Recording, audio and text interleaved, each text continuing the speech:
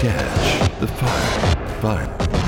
Catch the fire. Start a fire in my soul, fan the flame and make it grow. That it's you that we need. Start a fire in me. Good afternoon. Welcome to Catch the Fire. I'm Lisa Flood along with Susie McKenzie, and it is great to be with you in the studio, Susie. It is always great to be here, Lisa, like 100% of the time.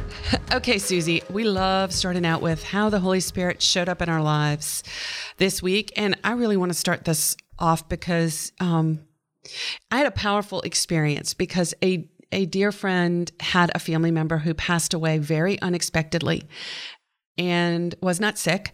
And my friend called me as soon as she found out and said the family lived in another town and said, I need a priest. And so after saying a quick prayer, Lord, help me figure out who I need to get to this family because I wasn't familiar with this small town. So the Holy Spirit moved me and I pulled up, started looking for Catholic churches in the small town where the family lived and found a Catholic church, called the emergency number, called this priest really late at night. And within minutes, this beautiful priest was on his way to the family and was able to pray over the deceased family member. And Susie, that meant so much to the family. But what I'm blown away by is just the gift of a holy priest who is living that service. I could wake him up late at night. He doesn't know me. And he said, I'm on my way. So the gift of a holy priest, that really, really touched my heart this week. Lisa, he is living out his commitment and Yes. his vows. Amen. I mean, that's where the rubber meets the road, isn't it? Yes, and it brought so much comfort to the family. And that's just what Jesus does, right? It is exactly what Jesus does, and he used you. Of course, Lisa. Oh, that's an awesome story. Well, mine is not anywhere near as profound as that. Well, tell me. I know it's always good. It's all connected. I mean, we know he brings those puzzle pieces together. St. Michael prayer. This came to me in Advent of all things, and I started praying more of the St. Michael prayer. And I got to tell you, it has become this like wellspring within me of everyone that asked me to pray for them. I'm like, okay, I'm going to pray the St. Michael prayer for you because I have seen some fruit in the last like 2.5 months, and I've prayed the St. Michael prayer a lot in my life. But what I started to realize, and this is where I think the Holy Spirit had a hand in this, is that we pray the St. Michael prayer because we are sometimes helpless. Yes. And we cannot fight our own battles. We don't even know how to fight our own battle. Sometimes we didn't ask for that battle, And so I went to St. Michael, kind of in desperation. It wasn't an urgent need like something life or death. It was just a situation that I was like, I just want this to be different. And so I started praying a St. Michael prayer. So I have been offering the St. Michael prayer to everybody that asks me to pray for them. And I'm like, okay, I'm going to pray the St. Michael prayer for you every day. He's a big gun. Bring him in. Bring in the big guns, the shields, the swords. And I just have to say, it truly has been a spread the fire experience. Susie, I love it. And I'm laughing at myself because as a mom of sons, believe me, we call in the sword and the shield and all of that. The boys, they've been hearing about St. Michael for a long time. Yeah, absolutely. Powerful warrior. Okay, Susie, well, I, not really connected to what I shared in the beginning, but it made me think in a lot of ways about the gift of the sacrament when we receive the sacrament of anointing of the sick. And Susie, I heard a homily recently. We were out of town and this priest was talking about the gift of the sacrament of anointing of the sick. And he said something I'd never heard before, never considered. He said, if somebody out there is battling depression or any kind of like extreme anxiety or mental health issue, it is appropriate to be anointed. And I always think of it as, okay, if there's surgery or like, you think of like, okay, I'm going to get my knee operated on or my hip operated on, I'm going to get anointed. But he said, if you're just stuck in that depression, you don't know how to move forward, get anointed. Well, Lisa, the men that lowered the man down on the mat, right, through the ceiling, the man was lame, was crippled, right? The words that were used in the scriptures. And they were expecting a strictly physical healing, right? But what I love about what that priest said is that we're talking about healing in any manifestation, like anywhere it is needed. Yes. And I'm going to be really honest, in a very powerful moment in my life, I was going through a health issue and was going to have to go through a medical test and was kind of struggling with it. And I called a priest who's a friend, and he anointed me. And as he was anointing me, the Holy Spirit brought to mind a situation, and I realized that I needed to forgive. And at the end, I'm like, oh my gosh, Father, I think I know something that's connected to this little health issue here. I'm holding something that I need to let go of. And so I really took it to prayer and, had the test. Everything was fine. Thank you, Jesus. But I knew that anointing is what God used to bring it to my heart and to my mind that I was called to forgive in a situation that I was kind of blind to. Okay, Lisa, that is... Yeah, that's the point, isn't it? That's it. I mean, you just that story, we could end there because it brought about the peace you needed for the medical test. It also dredged up something that might have been, like a spiritual block for you. And you were able to be reconciled. And isn't that where Jesus wants us? And the fact that through the sacrament of holy orders that our priests have, we know that this anointing is, it's eternal. It totally because is. Their priesthood is eternal.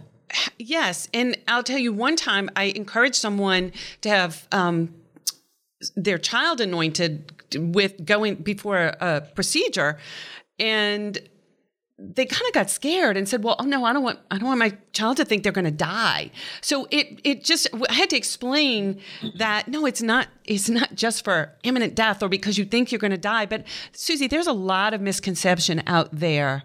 People believe wrongly that it is only when you're in danger of death. And that's not right. We have a little handbook here, and one of the things says that in sickness, man experiences his helplessness. And that's what happens, is that we know that we have frail bodies. We know that we have frail minds and frail emotions and all of those things. And so the anointing is a gift, actually, Lisa. It's a gift from God, I think, to give you that peace and to strengthen you and put God's power inside of you.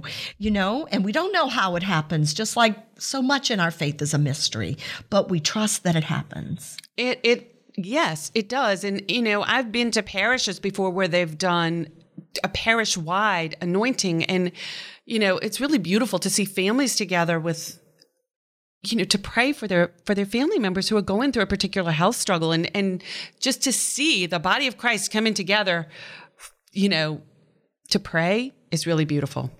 I know. Well, Lisa, we, of course, as usual, we could talk all day long about these things, about the gifts of the church and the sacraments, but we're going to take a short break, and we're coming back with our guest, Joseph Madere. Stay with us here on Catch the Fire.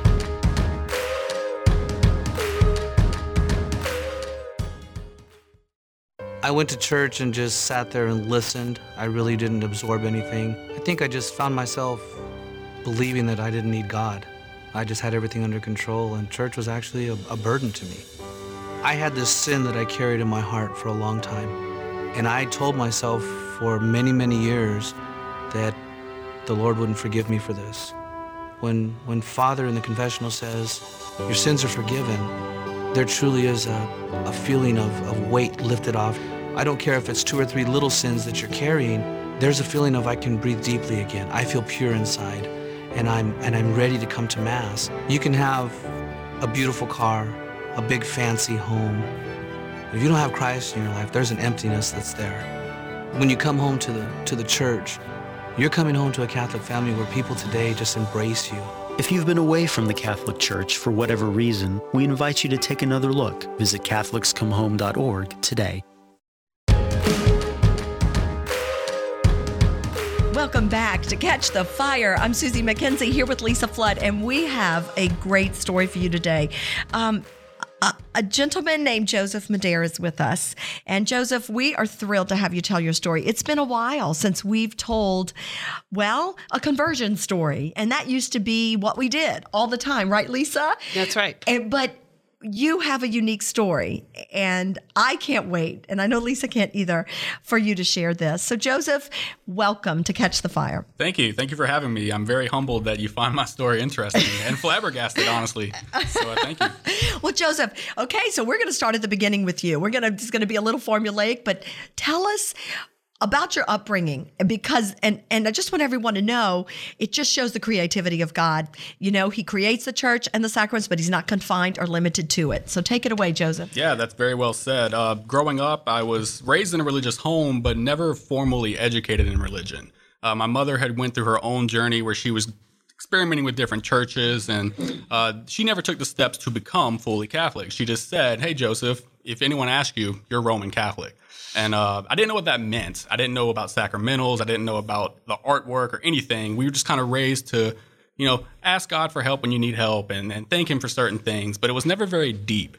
And it wasn't until tragedy struck my life in 2009 with my brother passing that it made me start asking the big questions. Who am I? Where am I going? And what is my purpose here? And up until that point, I never really wanted to address those questions. I was happy doing what I wanted to do. I was a young man playing sports. I felt like I was very successful and I had a future there. I was very popular with my friends, and that's all I needed. I had the wrong idols. I was doing the wrong thing. And God had spoken to me through different ways and different things. You have your little guardian angel who tells you, don't merge in traffic yet, or do this or do that. And it's things that I never really acknowledged, but I knew was there. And I just kept putting God on the back burner. And only when tragedy came up did I start kind of confronting what was happening. Joseph, at one point, I think, was this in your high school experience where you literally told God, hey, I don't think I need you right now? Yeah, it was a very powerful experience. Basically, sports wasn't going the way I thought sports should be going. I felt like I was going to get a scholarship and be successful and be famous, and I was pursuing a very secular idea of what I should be. I pretty much told God that night when everything fell through, I don't need you. You're never there for me. I ask you for all these things. You don't give them to me. A sure sign of spiritual immaturity. But not uncommon, let me say. Right, which makes me feel comfortable. I found out that's how it happens. And it was that week I had a nightmare, and it was one of the most graphic nightmares I've ever had. I was falling through just complete darkness, and I felt more alone than I've ever felt. And it was the most real, palpable aloneness and just desperation of nothing. And I couldn't get any help. I was looking for help. I was trying to find help, and no one was there for me. I felt complete solitude. And I said, you know what? Let me call for Jesus. So I said, Jesus, and nothing happened. I was still falling, and it felt worse. I said, Jesus, again, still nothing. I'm getting emotional now thinking about it. I said, Jesus, and I screamed it. And all of a sudden, I was just sucked up in the light. And I got this impression of, now do what you're supposed to do. And from that moment forward, I was just like, oh, what is this? Like, I need to start finding out who this voice is. The same voice that told me not to merge in traffic or gave me a intuition about someone who might be dangerous to my personal life. And let me find out who this voice is talking to me. And I started researching different faiths. And I had non-denominational friends who were very, used emotionally charged language to get me involved. But I never found the answers until I opened up the catechism. And I read the first couple chapters. I'm like, this is the poetry to what I've been feeling, and this is the word coming alive to the voice that's been talking to me. And it was just like, wow, I got to figure this person out. Now we're crying. Okay, I know there's a question in there somewhere, Lisa. Okay, so when you said it was the poetry to your thoughts, and it put words to the voice. Wow, can somebody write that down, please? But let's jump forward. So you have this nightmare, but something happened later, and you had another nightmare before it happened. Would you tell us about that? Yeah, so second most palpable dream I've ever had in my life was my brother's passing. I saw him as if I was standing over him on the floor, on the ground, incoherent, unable to communicate with me, and I just knew he was in trouble.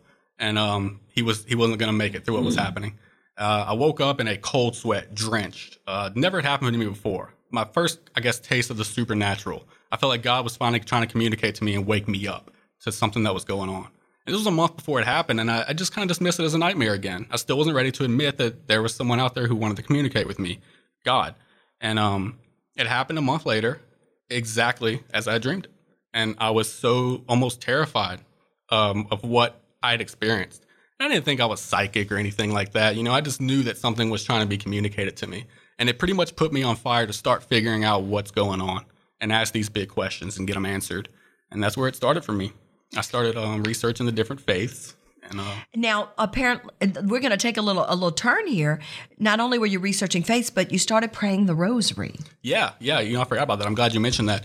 After he passed, I knew I needed some communication with God. And at that point, I felt like I had been hostile towards God, constantly ignoring him, or the voice that was inside of me, constantly ignoring it. And my mother had mentioned she had bought rosaries for us when we were babies, and she just had them.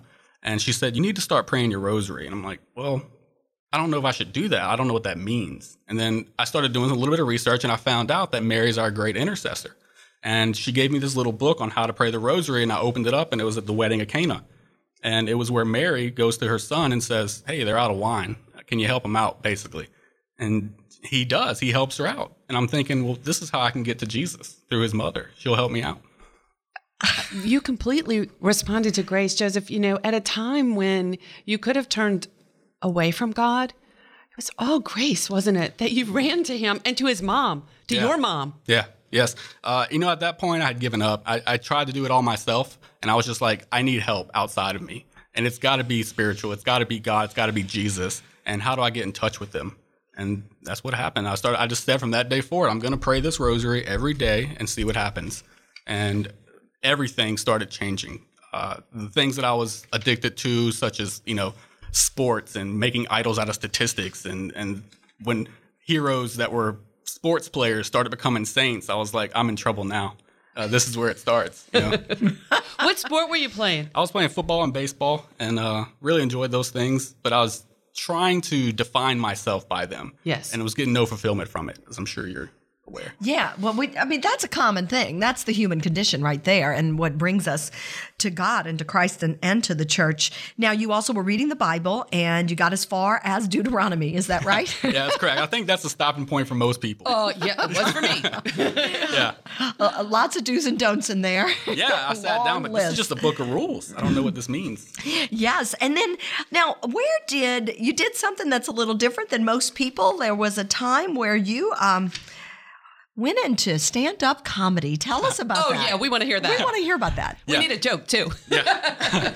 Well, I was in college, and after my brother had passed, I was just searching. This college is not for me, I felt like at the time. I'm not getting anything out of this. What am I going to do in 5 years? And a friend of mine was like, hey, man, we've always been kind of the class clowns. Let's take it a step further and see if we actually have a career in this. So I dropped out of college, and it's like, I'm just going to do this. My brother passed away. I'm not living life in the YOLO, you only live once mindset. Let's get this done. So we started going to open mics, and we were pretty successful. We were shocked. People liked us, and we thought we were funny.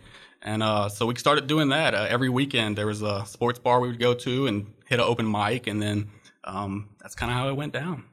Wow. So y'all started with open mic. You just said, hey, I'm going to do this. People think I'm funny. Oh, wow. I kind of am. Yeah, we started showing up, and he started getting attention, and we started getting attention, asked to come back, and it was a great little community, but I just never found fulfillment in it. I didn't enjoy, I knew what I needed to say to make people laugh, but I didn't personally like it. So it was a struggle for me in my spiritual life. This was around the time I started going to RCIA, and I realized these two things can't coexist. I don't know how to be funny in a clean Catholic way. Now, there's something that Susie and I love very much that really impacted you powerfully, and that was Catholic radio. Will you talk about how God used Catholic community radio to really move your heart? Yeah, I think, again, it was grace, because I was sitting in my car one day listening to the regular music that I listen to, and I said, this stuff is not fruitful for my long-term well-being. Response to grace. So I literally said, surely there's a talk radio show I can listen to. So I turned to AM radio, and I started flipping through, and I heard a voice talking about Mary. And I said, oh, this must be the Catholic radio show. I'm going to start listening to this. So I did. I put it on every day, all day, and I was just determined to find out what was going on in my life religiously, and I knew that this was the answer.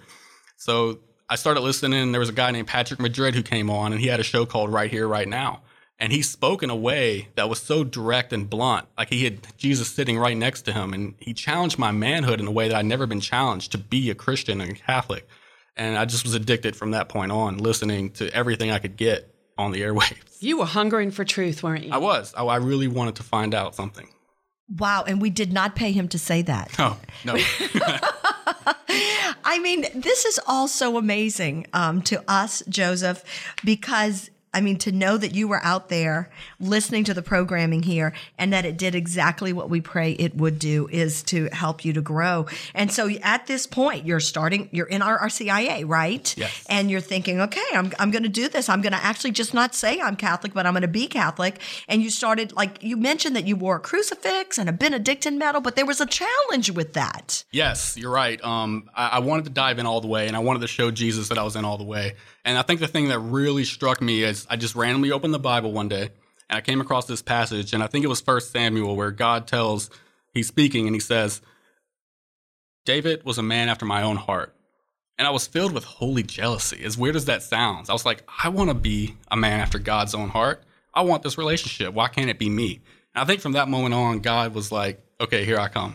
Like, you ready? Get ready Are to you blast ready? off, Are you Joseph. ready? Yeah, so my mother actually gave me a crucifix that her father wore, and it was a golden little crucifix. And then she bought me a Benedictine bracelet and a Marian bracelet, which had all the different depictions of Our Lady on it. So I wore it every day as a little devotionals to help get me closer to God. And the place that I worked was full of atheists, and they were constantly attacking me. These little sacramentals that I was wearing were like homing beacons for people to attack me. Customers would come in and they would be like, why are you wearing that Mary bracelet? You don't worship her. It's Jesus. Just challenging me in every way. And it made me start researching to find the answers. So as you continue to grow, I've got to ask you, what was your mom saying or doing as she's watching this incredible experience in her son? I think she was inspired too, because she joined RCIA with me. And she was like, we got to do this. Like, I see it happening in you. I've prayed for you my entire life. She always affectionately referred to me as her angel boy. She just knew something was different about me. And I knew something was a little different about me. I always felt like I had a greater calling. So it was very humbling that she came along with me on the journey. Wow. So your mom was there with you. That little tiny seed when you were a child of being planted of, we just tell people we're Roman Catholic. Yeah. And look what God did with it. You spoke that out loud and he developed it and grew it. Now, you also discovered all these helps in the spiritual life of praying, fasting, going to adoration, and then, of course, thinking just maybe I'm called to be a priest. Yes. Crazy story. So I started saying, I need more. Once I got confirmed and baptized, I was really on fire. The grace came to me, and I said, I got to find a closer way to get to you. And someone started talking about adoration. So I said, I'm going to go. I'm going to go every day. I'm going to find out what this is about. And I was really drawn just to the mystery of his presence there. Everyone kept saying, Jesus is there. Just be still and quiet. He'll talk to you. And I just had to find that out for myself. So I went every day, and I sat there for an hour, and I started praying, like, what is my goal in life? Do I need to be a priest? I want to be closer to you. And at that time, I felt the closest that I could be to Jesus on this earth was confecting the Eucharist. And I had always wanted to have a family and children too, but I felt like that was the bigger calling. So I tried to spend time in adoration figuring that out. And super ironically, I left adoration one day and Jesus pretty much told me, no, you're not going to be a priest. And I was sad about it. And it was the same voice that spoke to me my entire life telling me this is not for you. So I got in the car and I was sitting in silence, kind of just sad. And I turned the radio on, and here comes David Dawson Jr. in the church in the home. And he says, this is literally what he said. If you're not called to be a priest, you're called to be a father and the priest of your family. And it just struck me. I'm like, wow, I can still be a priest of my own family.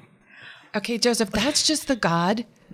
That's the God that we serve, right? He knew what was in your heart. You opened it up before him in adoration. And not only did he answer your question, but he showed you his bigger plan for you. Yeah, it was amazing. It's very emotional that he spoke to me so directly through the body of Christ. He did. And after adoration, I'm a big fan. I'm a big cheerleader for adoration. Because he is there. He is present, body, blood, soul, and divinity. He is sitting right next to us. He is looking us face to face, eye to eye, and he gave you what you needed. You just so everyone knows, Joseph provided us with a little outline of his journey, and he wrote down that after that moment, before he heard it on the radio, he felt rejected by God. I had never heard that described that way. Now, we're going to close with something you told me yesterday about what a friend said to you about what the Holy Spirit did. Could you share that with everyone, please? Yeah, it was a friend of mine from high school who was a cradle Catholic, and he saw me in Mass one day, and he came up to me and said, hey, man, I'm just curious. I see you at all these events. And what's gotten into you? Why are you here all of a sudden? So I told him my little story, and I said, yeah, the Holy Spirit just lit me on fire.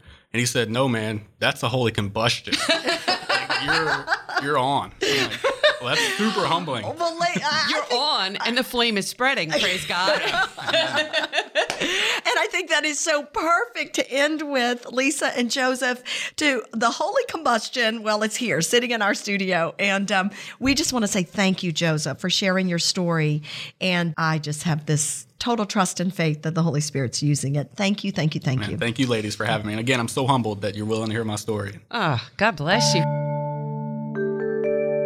Susie, I'm so excited because just to hear the way that God moves in hearts, and as you said in the beginning, God's creativity, like he knows just what we need to draw us in, doesn't he? Well, he does. I mean, Joseph had not been baptized. He had just simply walked through life and done what most people do. And yet God reached in, right? I know. And took a horrible tragedy. I know. And turned it into something beautiful. It's just, it's creativity 101. Well, and the other thing that strikes me is when people say all the time that young people are leaving the church, young people are not doing what they need to do. No, this is a beautiful young man that God clearly has lit on fire for the faith, and he will touch many others. And no Lisa, doubt. you know, I mean, faith of a mustard seed. And so we have our own little mustard seeds and we call them sparks. Who's going first today with their spark? I have a funny one. Do you have one? Yes, go with your. We would love yours. We need a little comedy as we've just had a comedian. Yeah, I know. Well, this isn't so funny. This is more like Susie Goofy funny. But Life Hack 101, I have finally discovered with my work, I have to do a lot of Facebook Lives and things. And I have this goofy setup of a cake stand with my computer on top of it and my phone propped up in the computer. And that's my stand for doing my Facebook Lives. Hey, it works, right? Well, a lovely woman ordered something for me as a Christmas gift, and it's an actual phone stand to do my Facebook Lives.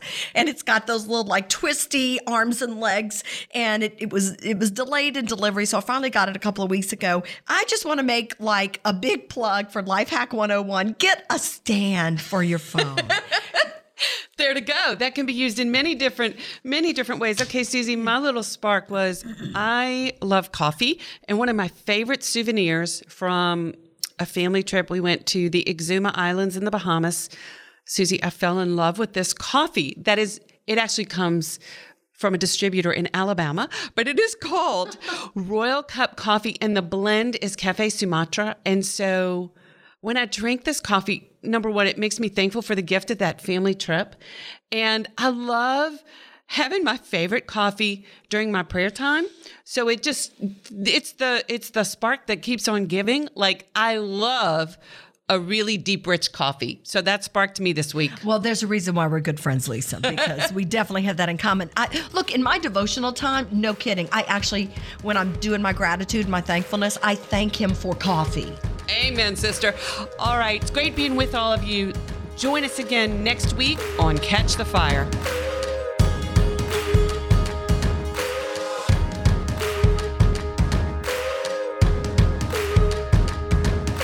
Catch the Fire is a production of Catholic Community Radio.